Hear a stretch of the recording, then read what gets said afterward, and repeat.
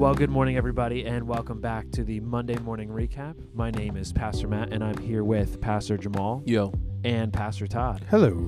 And it's been a few weeks since we got to sit down and record again. I was away. We're back. Yeah, but we're back. We're back. Bam. Everybody was at a different place. I was in Zion National Park in Utah and Bryce National Park, and I went to Vegas for a day, which was, I don't remember if I told you guys this. It was pretty fun. And like... Wait.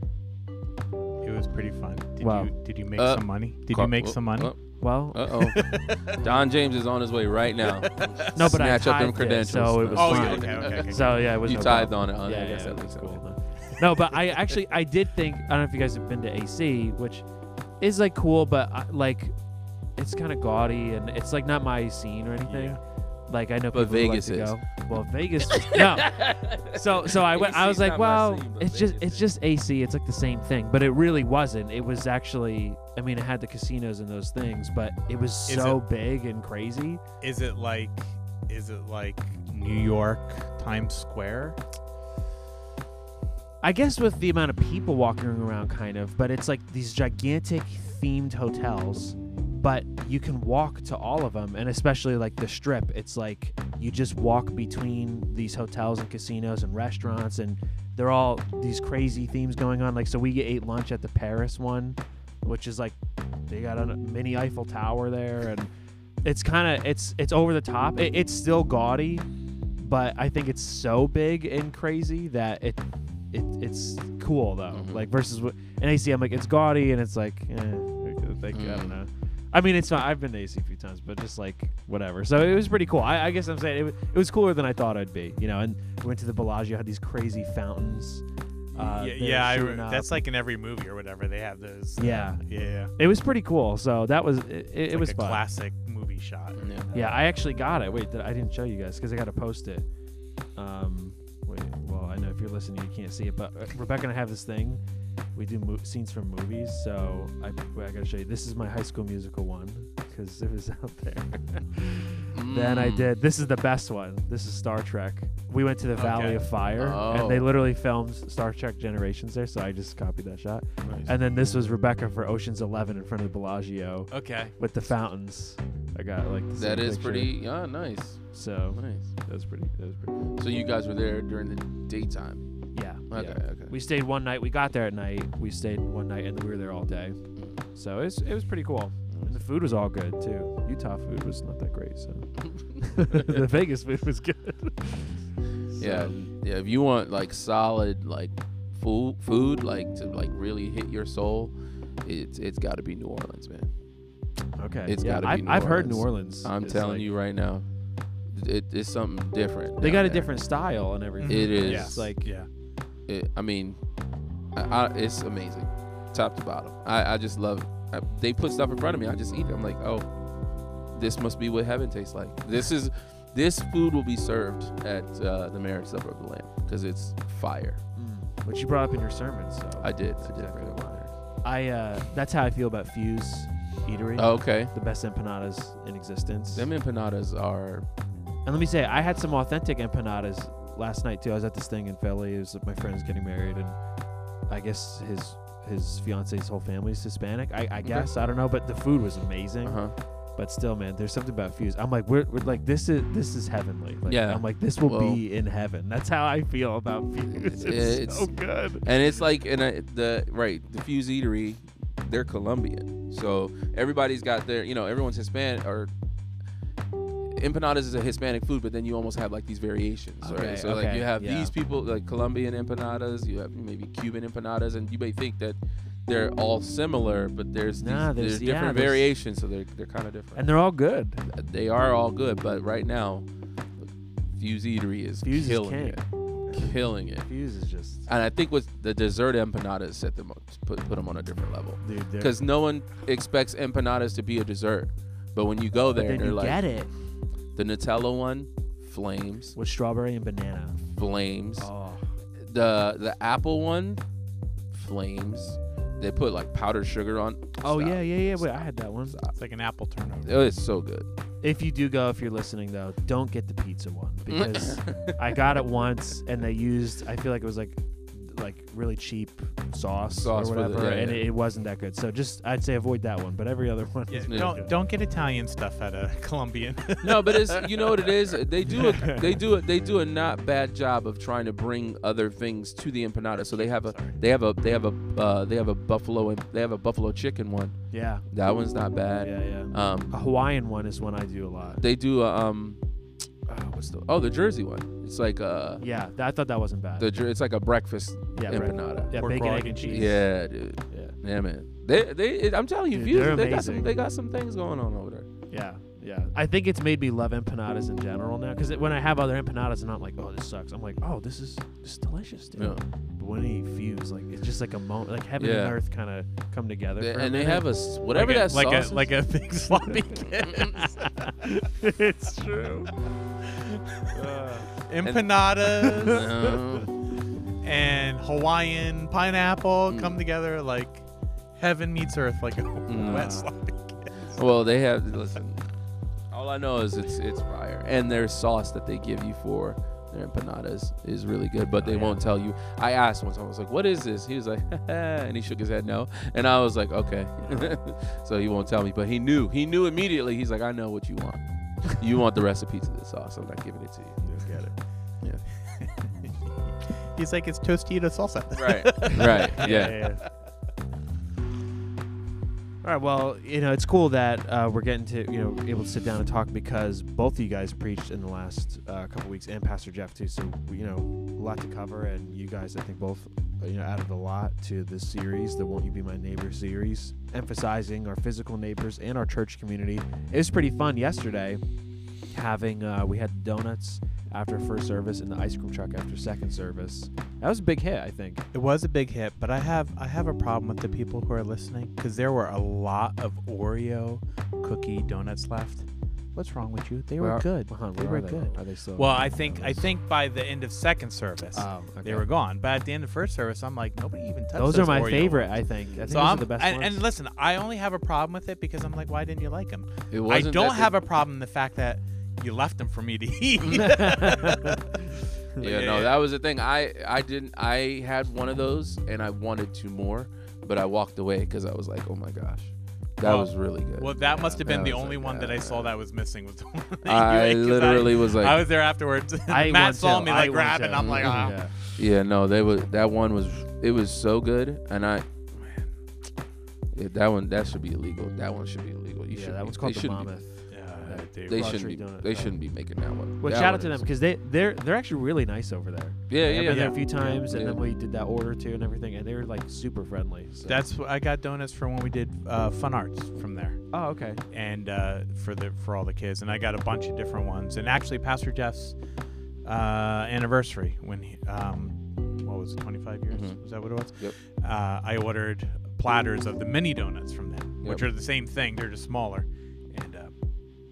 I could eat a whole platter by myself. I'm not saying I should because diabetes, whatever. But that thing was great. So it's been great, really emphasizing that, so Pastor Jeff, emphasizing our church getting to know each other. But it's cool what you talked about, Pastor Todd, changing the narrative. And basically, I like how you started about names and all that stuff. Yeah. I think what was funny about that too is I read through it, and sometimes with Bible names you just read through and you don't think about what they mean. Yeah. But when you really look at like the meanings behind some of the Bible names, you're like, why would you name your kid that? Why is this not abuse? It's like, this is my child. I hate him. Which I always wondered, like, because they didn't actually, like, what was the one example you said? Contempt, right? Right. But like. Is it the equivalent of naming them Contempt? Like I literally named my child Contempt or Troublemaker? Or is it like it's just a variation? So, did they really I know what say you're saying. High Contempt? Right. The ones where you really know that is what they were named and that's what they were called is the ones that come from Hosea, which is name your child, not my people. Mm-hmm. Name your child, not loved. And it was supposed to be this visual reminder. So in that case, I would say yes, absolutely. Yeah, but in the other generally cases, speaking, people knew that that's what the name meant. Right. I'm assuming like they just know that that's what it meant. Right. Or I think with Jacob, it's like, again, I think it's a variation on like what heel grab or deceiver means. Mm-hmm. Yaakov is like close to that. Like maybe that's how it right, works. because like when you look up Todd in the English language or whatever, it means like fox. But my parents didn't name me that because they thought, oh, look at him, he's a cute little fox. You know what I mean? Right, Like, yeah. And when people call me Todd, they're not thinking, Hey, Fox. Like, hey Fox. You know, Star Fox. yeah. Steph does actually have a student named Fox, which is interesting. Really? Yeah. So Interesting. So I guess I could call him Todd and get away with it. Maybe. Although it might be a girl, so maybe not. But, something I wanted to ask, thinking about your sermon, because I think it was great, and also kind of I feel like the angle that you had was like understanding. Well, I like what you said, that the enemy has a narrative and your name and these things, but Scripture's narrative is different, and how God has a plan for you. It's forgiveness, redemption. And really we need to understand that in order to represent God's love to other people. And you had said, and we say this in preaching, and you had said it something along the lines of like, oh, hey, we have to keep reminding ourselves of this because it's so easy to, forget, or we'll hear the enemy's lies. Preaching the gospel to ourselves. Oh, preaching the gospel to ourselves. Yeah. You said that. So I guess I wanted to ask, we maybe even have said this before on here, but like, if we have experienced like the amazing love and grace of God, why can we forget that? Why is it the case?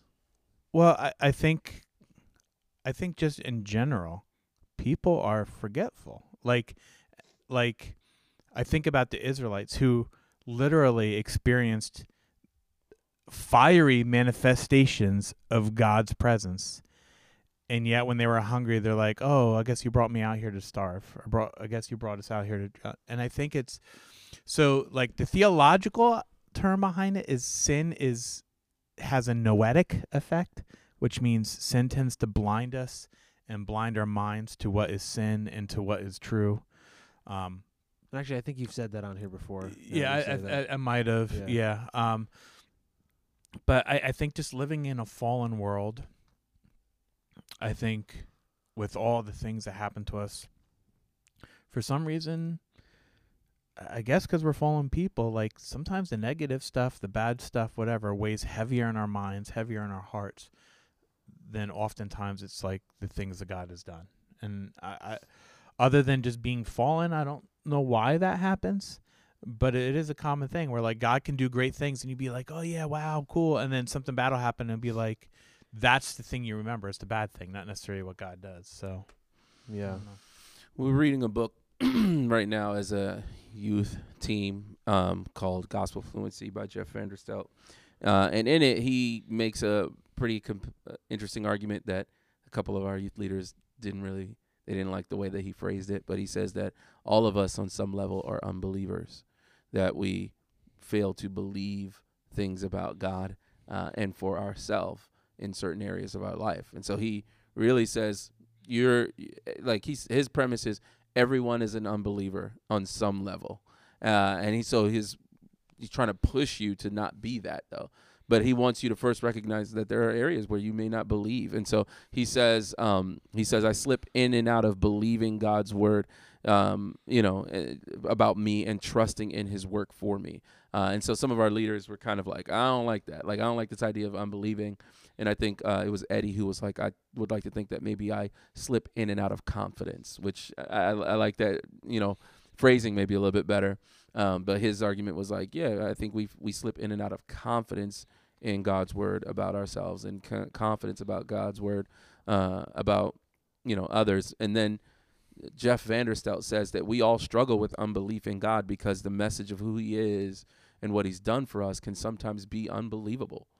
You're like, you use that word. Wow, it's just unbelievable. Like, so he's flipping it. Yeah. So he's like, like it can be unbelievable. You're like, wow, God has done this for me. This is, I don't see how. This is unbelievable. Like, or even, and this is where we've kind of like taken it because we've found a lot of times with our students, this is kind of the space that they live.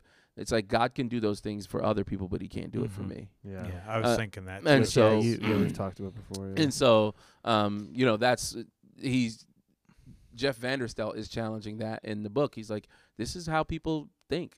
They really do believe this. And so the role is to come to a place where you are preaching the gospel to yourself and you're like, oh, wait, this is the truth. Oh, that's right. This is what the Bible says about me and who God is. And as I put my trust in that, as I continue to put my trust in that, I grow in my faith in God, and I grow in my maturity, and, the gospel in and of itself grows in me. And that just sounds like another way, that's just another, in my mind, I'm thinking, oh, that's sanctification, right? Sanctification is like the growth within me that takes place where my belief in Jesus becomes more and more and more and more. And yeah, and kind of with that, like, I was actually talking to somebody yesterday that, some of that, when you think of eternity, though, and what it would be like in heaven, that may even be part of the equation, is like we're going to only be continuing to discover God's love and his faithfulness and the layers of that and the aspects of that and how worthy he is. And so we're obviously doing it in this life, and we're struggling with sin. But even on the other side, when we're not struggling with sin, it will still be coming to understand more of God and his love, in that sense too. And you know what else? I think the reality is we all have areas we're strong and areas we're weak. So it may be really easy for us to believe God in this area for ourselves, and then in other areas, because of either experiences, because of our own struggles, because of whatever, we may be like, well, yeah, I believe God can do it, but I'm not sure I believe he will do it, because it's an area where it's maybe it's harder for us. It's a harder struggle for us. So I think that's part of what I think that's referring to too. And I think that's why sometimes it's easy for us to remember what God did in this circumstance, but in this other circumstance, so maybe it's a harder area for us to trust. We can be like, I'm not sure he's going to really do something. And so like, where is God in this? And we see the disciples did it all the time too, right? Yeah. Like they were like, God just fed 5,000 people. Now there's 4,000 more people who need to be fed. And they're like, what are we going to do? There's not enough food, so, or God just fed 5,000. Now they're out in the storm and they're like, I guess God's going to let us die out here. Right. Like they did it all the time. And so I don't know. I think a big part of it is it's just human nature. Well, okay, so actually going off that, then I'd want to just get your thoughts on this. I was talking to Rebecca about this the other day. Like you said, I know God can do it. I mean, I don't know if he will, but I know he can. And I thought of that. I was thinking of this worship song, we sing at Valley Forge sometimes, but about like the promises of God, right? We talk about that. But take Jeremiah 29:11 as an example, right? Okay, a lot of Christians can tell you now, well, that's out of context. I know the plans I have for you, says Lord, plans for hope in the future. And it's like, well, he was talking to Israel, and that's because they were going into exile, and so we know the context around that. So really, hey, Matt, that promise isn't for you. My professor had a great way of saying it. He would say, right sermon, wrong text. That was, I think, that's a great perspective. The truth of Jeremiah 29:11 is still absolutely true.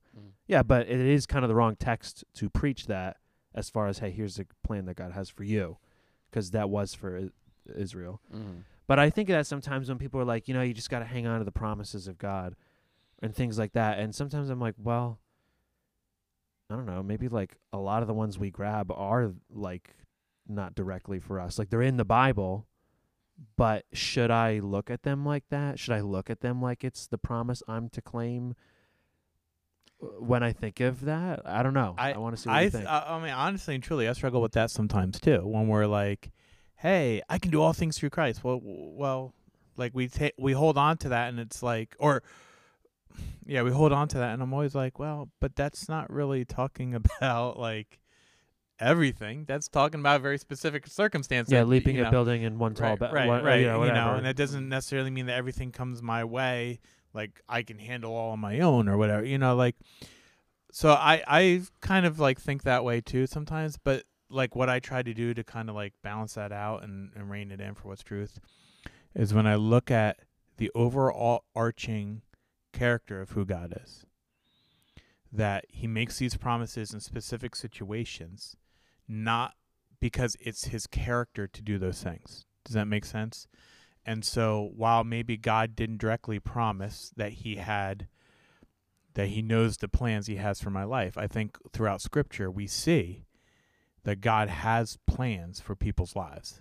Right. I think throughout Scripture we see that God's plan for people's lives is always for their good, even though it may be going through hard times, because he'll take those hard times and redeem them to move us towards knowing him in a different way, a more intimate way, challenging our hearts or whatever. So I guess what I'm trying to say is, like, yeah, sometimes I'm like, yeah, I don't know if that promise is really for us. But then when I look at the overarching of Scripture, God is a God who does make promises to his people. His plan for his people is always good. So a specific instance, maybe that wasn't directed at me, but it is the nature of God to do these things. Yeah, yeah. I think that's a really great answer, a great perspective. And that's why I said, too, I like my professor's comment. It was actually for hermeneutics, like my class on biblical interpretation. So he said, right sermon, wrong text, because I think it's the same idea of what you're saying. That this is God's character to do these things, even if that verse wasn't really for Matt Jones in its direct context. This is the character of God being revealed, right. And so we can trust God. I think that's great. And just, I'm sorry, I don't mean to interrupt, but along the lines of, the reality is, like, when you read through Scripture, you may not always find something in Scripture that correlates to today's experiences of what we're struggling with. You know what I mean? Mm-hmm. But that's because sometimes we read Scripture as a proof text. We're looking to see, well, what this verse mentions alcohol, so let's read what it says about alcohol. Mm-hmm. This verse mentions adultery, so let's read it to see how instead of looking at the overarching ways of God, of how God handles things, and saying, okay, when it comes to sin, this is how God responds. When it comes to human struggles, this is how God responds. And so, though it may not directly speak about whatever, it may not directly speak about gender identity, but it does speak about how God views us and how God created us. And so, you know what I mean? Like so we can't always just grab, like we can't always just pick up like a Strong's Concordance and look for the topic we want, find that word and go to that verse, and it answers all of our questions. Yeah, there are godly, true principles to pull out. And not that it's only something that is pulled out, but sometimes we'll talk about the Bible as a handbook, just as an analogy, and I guess it can be that, but I guess it's not like an encyclopedia where, well, what do you do when, your boss at work's giving you a hard time? What do you do when, right. You're afraid right. You of can't this. look that up in the index and then go find a section that teaches you what to do about that. Yeah. Sometimes what you need to do is look through, how does God, what is the character of God? What does he say about the human experience? And then say, okay, now where does my story fit into that? And then how do I... Which I got to say, on this, we're doing a study in young adults called Redeem the Screen. It's by Kyle Idleman, and it's on Right Now Media if you want to check it out. The second session I thought was really good last week, and he said this. He goes, he talked about what people Google today, and what should I do has increased 80%. Or something like that, or it's 80% of searches. I remember it was like a crazy statistic that more people than ever are Googling, what should I do in this situation? How do I live my life? And he's like, I can't help but think that God is up there longing for us to ask him those questions so he could be the answer. And I was like, oh my gosh, that was really, whoa. But, right, so we can approach Scripture well, what do I do when this happens?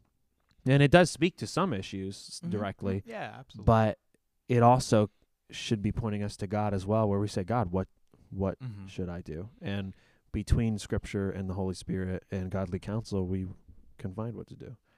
Yeah. Well, cool. And Pastor Jamal, your sermon, Come to the Table, again, I thought was great. I was here for that one. And I did want to say this. I did preach on this same passage a couple years ago. For a series we did at Searchlight called How Big Is Your Butt? B-U-T. Oh, right. So how big? Right. It was all about excuses. All about the excuses that they give. When you say to God, yeah, but, so it was called How Big Is Your Butt? That was the name of our series. Because That's what we did at Searchlight. This so. is when I work with kids too much because it makes me giggle. No, it's supposed to make you giggle. It's supposed to make you giggle. Yeah, that was on purpose. I won't tell you some other ones we did, but so you could just go on Facebook or something. But it was so funny because I kicked off that series. I think I'm pretty sure it was August, and so then. People remember. They're like, "Hey, you did that butt sermon."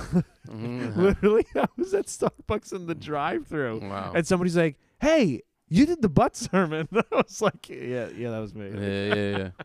You're like, can you please remember me for something else? But it was so funny. So this is a great passage, and actually something too. It's the parable of the banquet, and they were invited. And then all these guests come up with the excuses, and then the master of the banquet, like he's angry about it. But something I remember about that passage too was that just another element was like that they had all agreed to go. I mean, it's like, well, I just got married. I just bought a field. It's like, well, that sounds pretty important. I mean, if you just got married, you probably can't go to the banquet. He's probably on his honeymoon, or and obviously it's a parable. But the idea is they were invited. And so they're like, hey, why haven't you showed up yet? And it was like, it kind of changed my mind. Well, I just got married. Well, I just bought a field. Like, I got to check it out. And so they agreed to go, but then they came up with excuses. But I think it was really great how you challenged us in the beginning. You said, how does my table look in comparison to the Lord's table? And I think you said that in the beginning, and I thought that was a good... Already, I have to compare myself to the Lord's table. Am I reflecting that I'm a Christian? But you're not asking, am I Christian? You're saying, how does it look in comparison?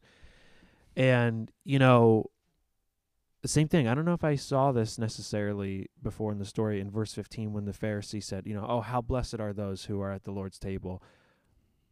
I guess from the surface, I'm just like, yeah, right. I mean, yeah, it's great to be at the Lord's table. Yeah. But you pointed out what he was really communicating. Yeah. There. So you and you won't know that, you won't see it unless you see it from the verses before that set up the whole thing, right? Like Jesus himself is invited to a dinner, and this is where this is all taking place. He's invited to a dinner. It's on the Sabbath, so. You already know how the Lord, how he gets on the Sabbath. He's like, oh, this is my day to show out. And it's a bunch of Jews too? Oh, absolutely. Like, like in his mind, I imagine there's a level of antagonistic kind of like behavior from Jesus. I don't know if you can bother you. Right. Like, I don't know if we really could talk about Jesus in that light, but I do believe that sometimes he does kind of come off that way. But I think he is doing it on purpose because he's trying to prove a point. And so I'm trying to prove multiple points. But, yeah, so he's himself invited to a dinner, and everyone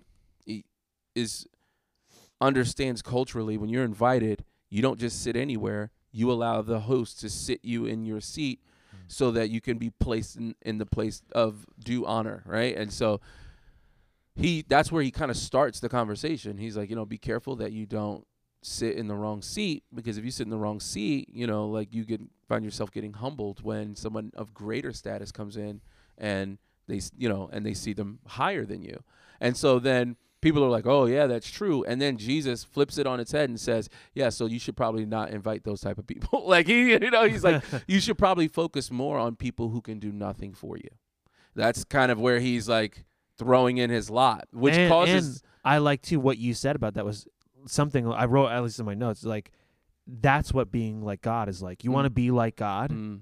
You invite people who can't give you anything. Right. You're don't doing not this swear. Out of the good, You don't look nice. Yeah. You invite people who can't give you anything. Right. That's what looking like God is. Because at the end of the day, and this is just me, I just thought, wow, I'm about to get really, really, really real here. I grew up. Our scenario was, we didn't have a lot, and so oftentimes people would.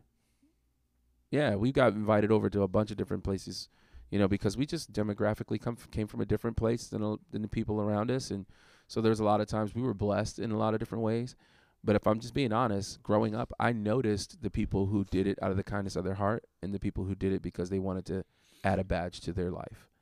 And so for me, I've always been conscious of that. Wow. So like having grown up in that, I've always been like, yeah, if someone's going to do something for me, hey, no, man, come on, do whatever. Like, I'm like, oh, okay, this person is doing this because they care.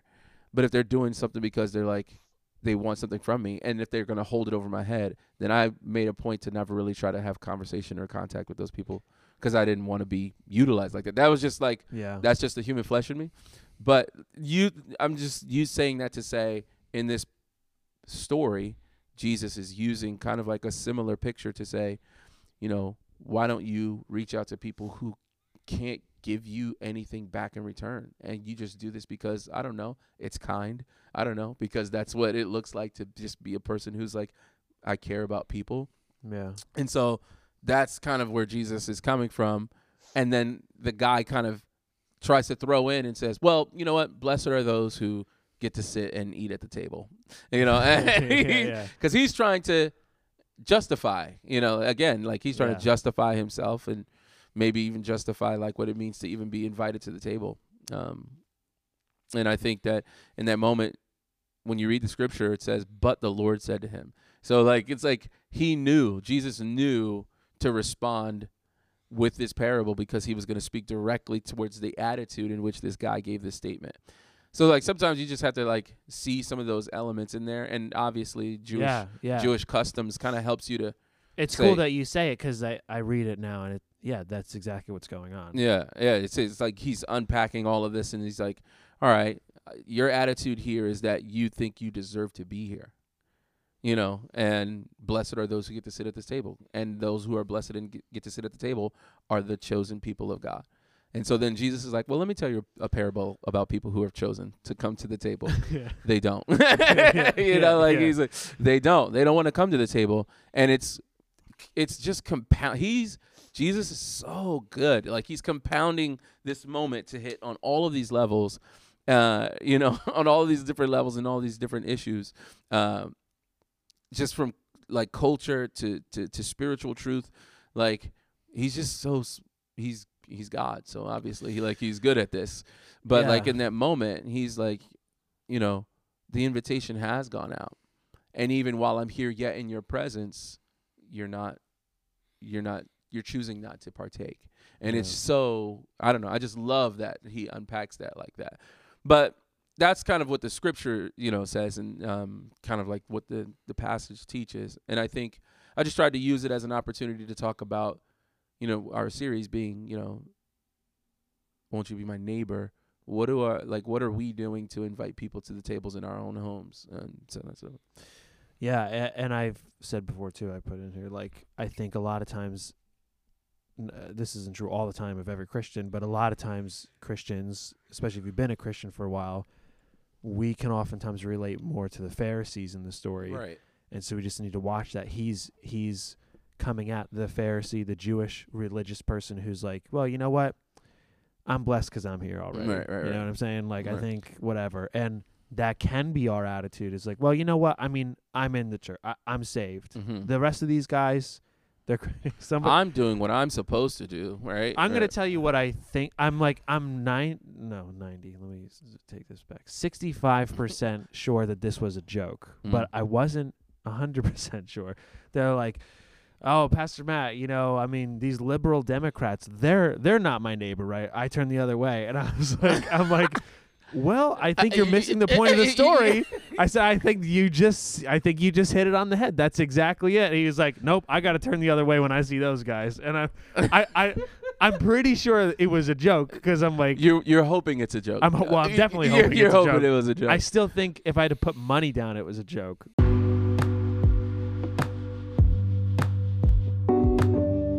Hey everyone, so we're going to hold it up right there.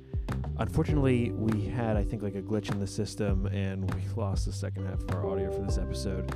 Pastor Todd said it best. He's like, technology is great when it works. So anyway, I'm disappointed we missed some of the discussion, but, you know, I think the heart of it was still there. We were talking about the sermon and, how we just want to be reflective of checking ourselves and our motives and being humble before God. It was some good discussion, but I'm glad that we get to do this every week and we get to hear our pastor's perspectives through this podcast. And so, we'll do it again in the future. We'll do it again next week, most likely.